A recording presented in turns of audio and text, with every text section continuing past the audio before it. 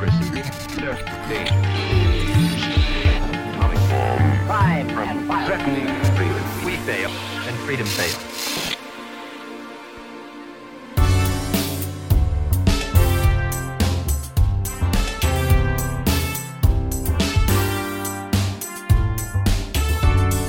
Welcome to Out of Order, a German Marshall Fund podcast on how the world was, is, and will be ordered. I'm Rachel Tausenfreund, and I'm your host today in Berlin again, another Berlin takeover, but this time in substance as well as location. So we're talking about Germany and their crisis of leadership or chance of new leadership. I guess it depends how you want to look at it. I have two Germany specialists from the Berlin office in here with me. Sudha David Wilp, who's the deputy director of the Berlin office and a famous Germany explainer to Americans, and Jan Techau, who is head of our Europe program, but also actually focuses a lot on Germany, Germany's role in the world, and German defense. I mentioned already a leadership question. Angela Merkel has said she will be stepping down as the head of the party, and there are basically three candidates vying to fill her shoes. Sudha, I'm going to ask you first, just introduce two out of the three, and then we'll let Jan take over where you left off. Well, as an American, Rachel, I think I don't really have a dog in the fight per se. So why don't I use the category of I will describe the two male candidates that are vying for the position, and I'll leave Jan to talk about the female candidate. So as you mentioned, Angela Merkel said she will not run again as chancellor during the next election, and she'll step down as party chair, which she's been holding that position for the past 18 years, I believe. And it's time for the CDU to find a new leader. And usually that leader will go on to run for chancellor when the party enters a general election. So the two male candidates are Friedrich Merz, who's made a comeback. He was been out of politics for almost a decade, a formal rival of Angela Merkel, and she neutralized him as she neutralized many of her male rivals in the party. He comes from the private sector. He is now working for a financial services company, BlackRock to be exact. And he is leading in the polls along with the female candidate, which my colleague Jan will describe. And the other candidate is a gentleman by the name of Jens Spahn, who's the current health minister in the cabinet. I guess you can call him sort of a young Turk, kind of critical of Merkel usually, and an interesting character as well. He's gay, which is something of an anomaly in the CDU. He does have support among young people and has been seen always as a potential chancellor candidate. But I think with Friedrich Merz and the other candidate that Jan is going to describe, his chances are looking quite slim. The third one, the female in the race, is Annegret Kramp-Karrenbauer, and apart from having an unpronounceable name, she's presumably the one candidate that resembles Chancellor Merkel the most, both in style and in substance. I'm not sure that's 100% true, but she's certainly the one that is seen as, the closest one to Merkel 2 or something like this. And we have seen discussions between the three leading candidates, the candidates Sudha just mentioned, and then Annegret Kramp-Karrenbauer, about, they're in this open contest in party conferences throughout Germany, talking to the party base, feeling the temperature of the party, who is out there, where does the party stand, what do they want? And I think out of the three, it's really only Merz and Kramp-Karrenbauer who have a viable chance. With Jens Spahn, this young Turk, he, I don't think, has a real chance to come out on top. But for him,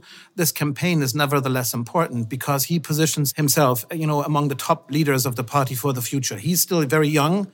He's 37, 38. He's a future face of the party no matter what. And to have played at this level at an early stage is certainly strategically interesting for him. The other subtext of this whole contest is how conservative should the party become again? Friedrich Merz is openly embracing, more conservative or typically conservative positions. He's tough on homeland security issues. He's tougher on migration politics than the female candidate. And so it's a battle for the soul of the party, really. And we have seen interesting developments. At first, Merz really kind of hogged the show, and he was seen as the contrast to Merkel, finally really an alternative program. But slowly but surely, Kramp-Karrenbauer has caught up because she can read the psyche of the party very well from the inside. I think, this kind of empathy for the party is her strong side.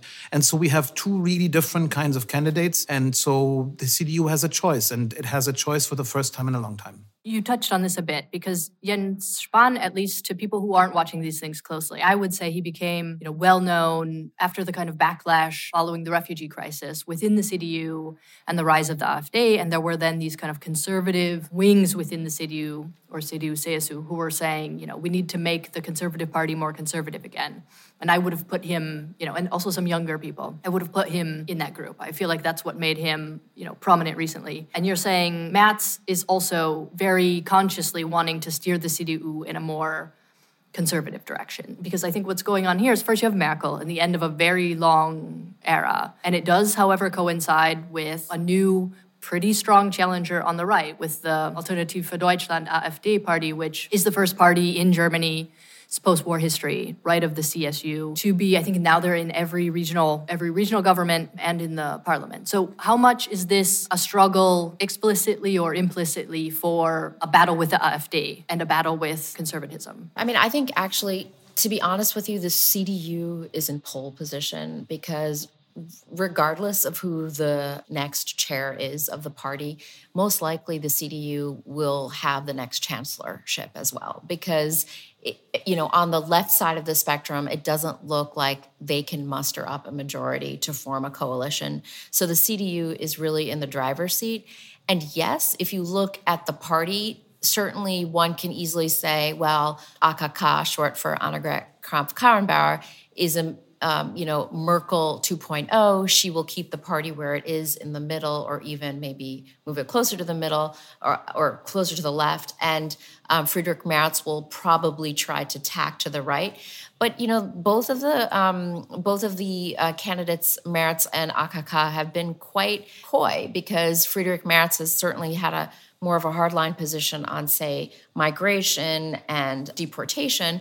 But he's also talked about strengthening Europe and maybe seeing how that Germany may want to have to pay more to make the EU work better, which is perhaps different than maybe some of the fiscal conservatives in his party think. And even AKK has also struck a conservative tone.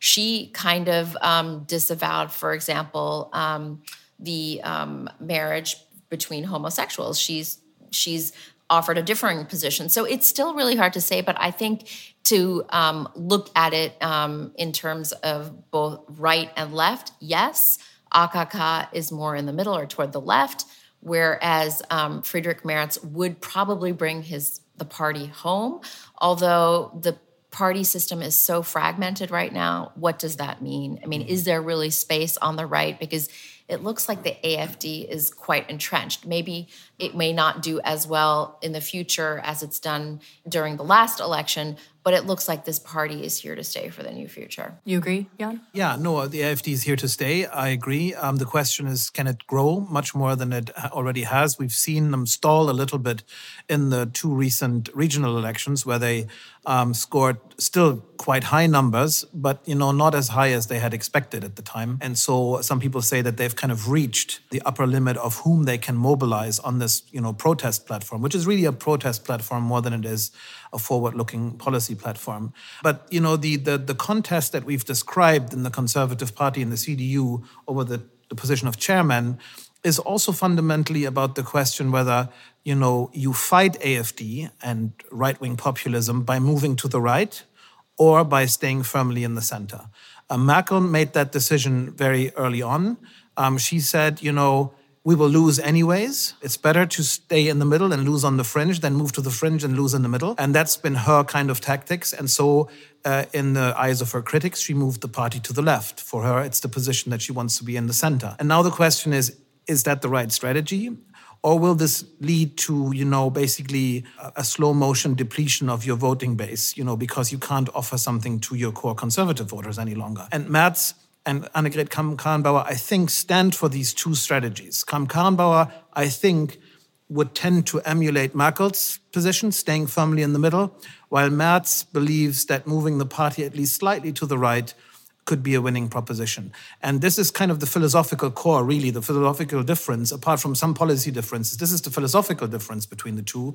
And I think this party is pretty much split in the middle on this. Final word on this, which I think is important. The strategy to move to the right in order to fight AfD was not particularly successful in Bavaria, where the conservative sister party of the CDU had a pretty bad voting evening, and they had tried over months and months to move to the right and kind of steal back the votes that they had lost there, which in the end led to a pretty disastrous election result for them. So the CDU is taking its cues from this as well, and yet the temptation to move to the right exists. So you can see that in that conservative party, which wasn't particularly conservative under Merkel, there's still definitely a conservative live wire that exists and that wants to see the light of day again.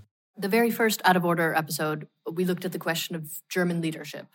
Because when we started the podcast, the whole world was crumbling. We'd had Brexit, we'd had the election of Trump, and Merkel was kind of the strong liberal force still standing. I'll editorialize a bit, but I would say, it's been a complete disappointment in terms of that actually translating into German leadership, right? What we saw instead was complete stagnation, not a kind of consistency, but a basic stagnation because her position got weaker, there was unending clashes, then there was the election, and the election led to no more clarity than before. So I guess now the question is, if you think of the future of the CDU, CSU, Christian Socialist and Christian Democrat leadership, being very likely the future of German leadership, at least for the next election cycle, then what kind of pictures are we getting? I mean, Sudha mentioned Europe. Are these people who have a strong Europe profile? Are these people who have a strong transatlantic profile? It's interesting that you asked that because I think fundamentally, both of them probably have a same worldview when it comes to international affairs. Merz and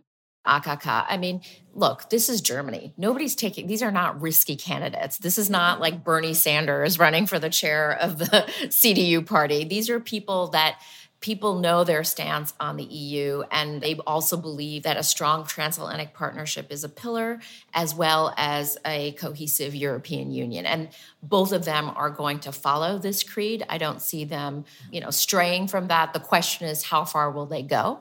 And I think the problem is not necessarily the CDU, but it also will depend on what kind of coalition government they have.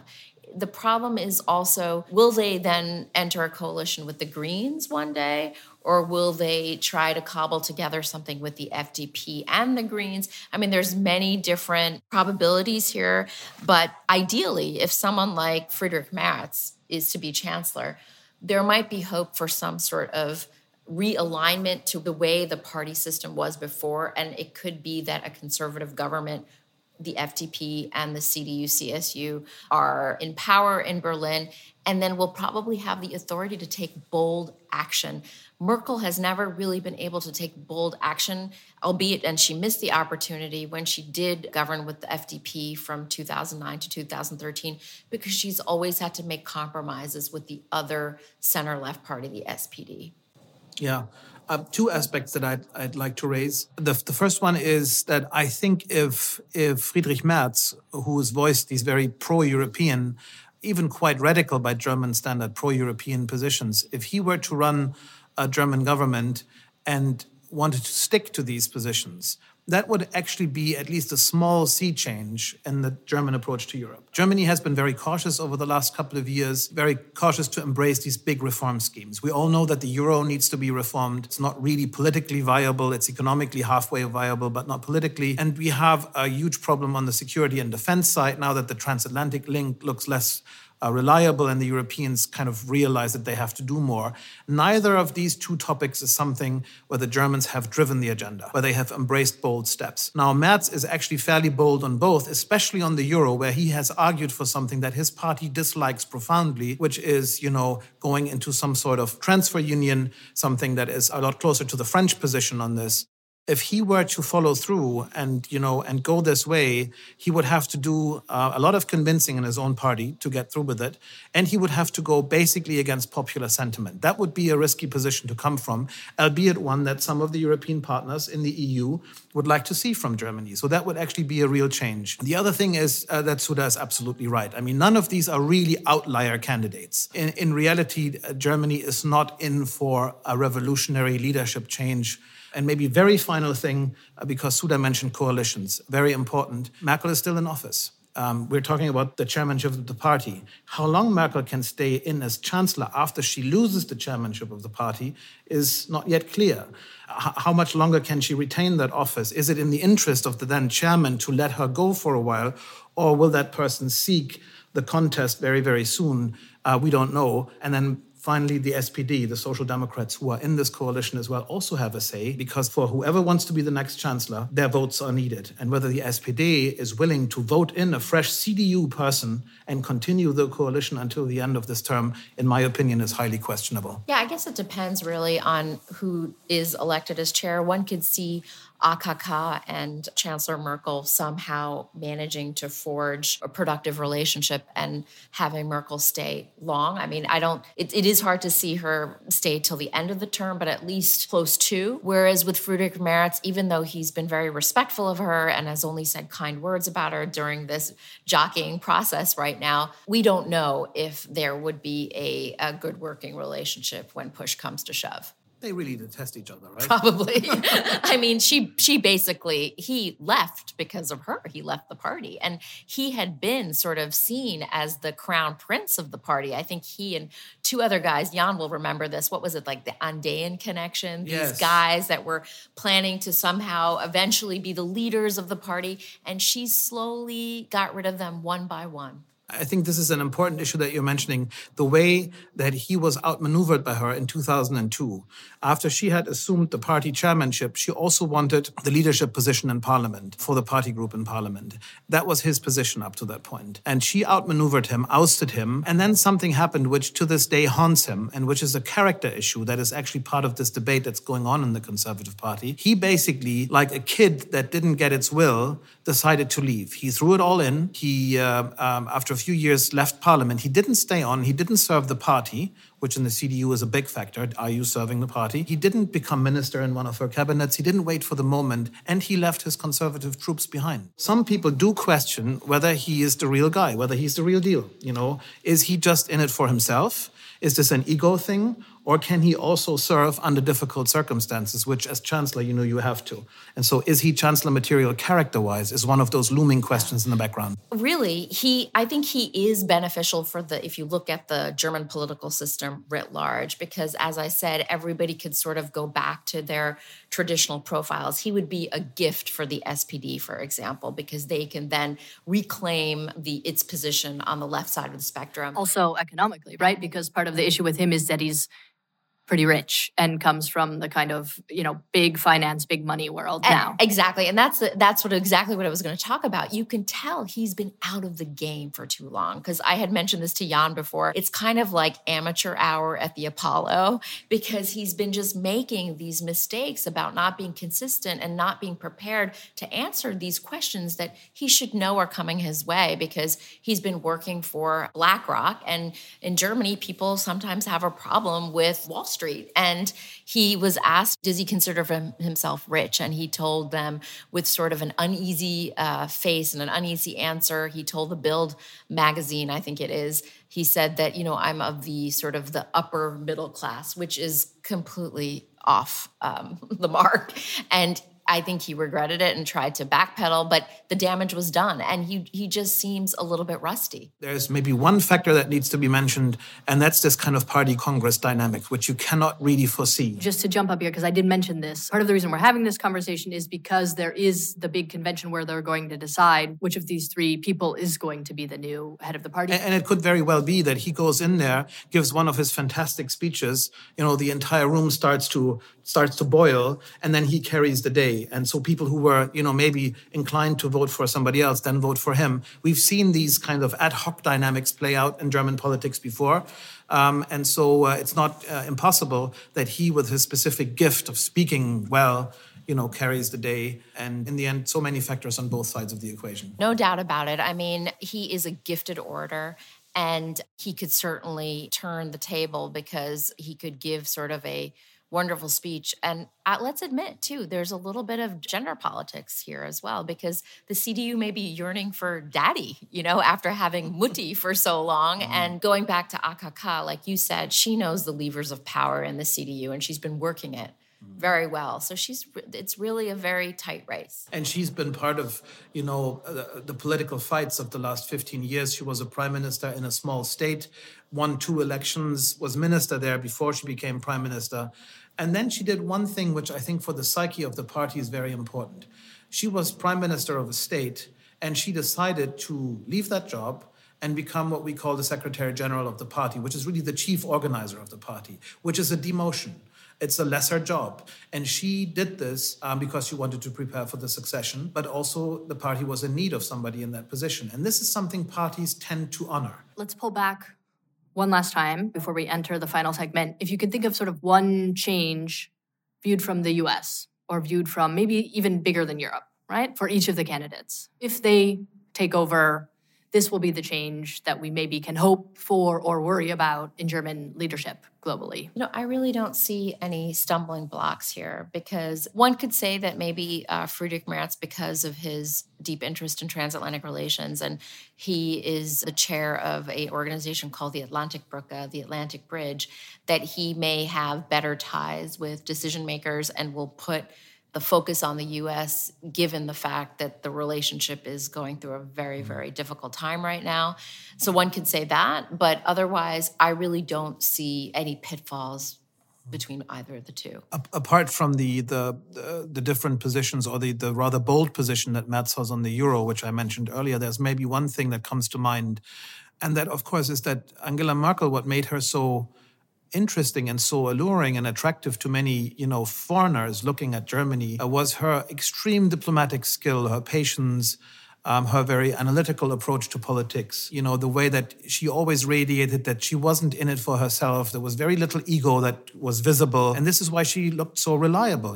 She looked like a rock solid person. And even people who didn't particularly like her always said, you can rely on her. And for a new German chancellor, whoever it might be down the road, to emulate this and to fill those shoes and to radiate the same kind of Germany as a reliable diplomatic player kind of thing will be difficult. So I think initially, at least, for whoever becomes the successor, there will be a different German role. Germany within Europe is large by default, and it will always be powerful no matter who's chancellor. But, whether the next person who comes in can play that role in the same reassuring way that Merkel did is one of the bigger questions, I think, that people around Europe and maybe the world are asking themselves. Well, on that question, let's see what happens at the party conference. And we will close this session with Think and Tank, which is where I ask the guests to come with something that either made them think recently or that, in their opinion, completely tanked. Jan, I'm going to start with you. Okay, I'm the tank guy here. So the bad cop, something that flopped or made me feel bad about the way politics is conducted. Not that there's a shortage of things to pick from, but the one thing here in the German context, which also has a global component, is the discussion about this migration compact, this international agreement that was negotiated and which is now due for signing. And we have a debate here, like in many other countries, about whether Germany should sign. It's a legally non-binding kind of thing. And the debate that we're having here is an illustration of two things. First of all, the massive loss of trust people have on the migration issue with people in government.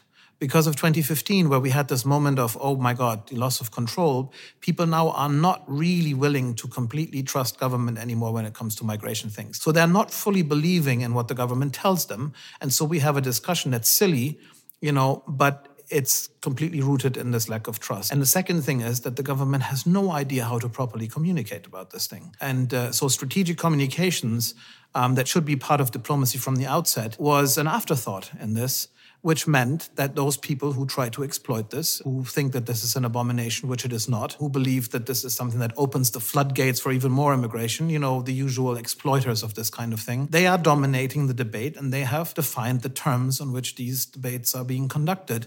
And it's a shame. And it's amazing how the government, after having gone through a similar kind of meltdown over TTIP, a similar kind of meltdown over Afghanistan is not learning its lessons on strategic communications. It's actually quite painful to see. So as we started off the OOO podcast by splitting the question, I will take the think part of the question. And I think I'm going to give a plug to my colleague, Jörg Forbrake, who just co-authored a report called Central European Futures, because it's interesting to think that Germany is approaching the 30th anniversary of the fall of the wall, where the narrative of 1989 of peaceful democracies in Europe coming to fruition is actually not necessarily the reality. And I think that this report shows that Germany also, which will take over the EU presidency, I think in 2020, has some work to do in its eastern neighborhood. And so I'm going to tell everybody out there to go read Jörg's report, which he co-authored, because it makes people think about a whole and free Europe. So I have I guess it's a think, though it's a pretty hard-hitting and depressing think. We had recently also the anniversary, speaking of anniversaries, Sudha, of the armistice of the First World War. And on that anniversary, there was a long read from The Guardian called How Colonial Violence Came Home, The Ugly Truth of the First World War, by Kanchas Mishra. And it's a long read, as the title suggests, and it's just really interesting because it basically forces everyone to confront something that we in the West tend not to think that much about, which is the sort of the imperial part of World War I and the kind of the part of his argument. I mean, it's a sort of complex argument, and he ties divisions that are happening over race in Western societies now to a kind of history of this thing. But the other thing, kind of the main point that I think he thinks about is, we have this narrative of the First World War being this kind of shocking eruption of violence, but actually all of these European powers were, practicing extreme amounts of violence consistently elsewhere. And this was the moment where all of these colonial battles that were bloody, that were brutal, but were mostly not happening here, came home. And that's kind of one of the parts of the article. And, there's lots of specific things he cites that are quite interesting, but I just thought, given our times and given this anniversary, it is a sort of very obvious aspect of the First World War that is nonetheless sidelined. So if you're up for a thoughtful but depressing read, it's a good one. So thank you, Jan. Thank you, Sudha. We will be watching intently to see what happens. This podcast will come out shortly before the Congress. So you heard it here, and then you can watch and see what happens and how our predictions turn out. Thanks for listening to Out of Order, a German Marshall Fund podcast. Out of Order is produced by Sydney Simon and Zachary Tarrant. New episodes will be available every other Thursday. Subscribe and download on iTunes, Spotify, Google Play, Stitcher, and wherever else you get your podcasts.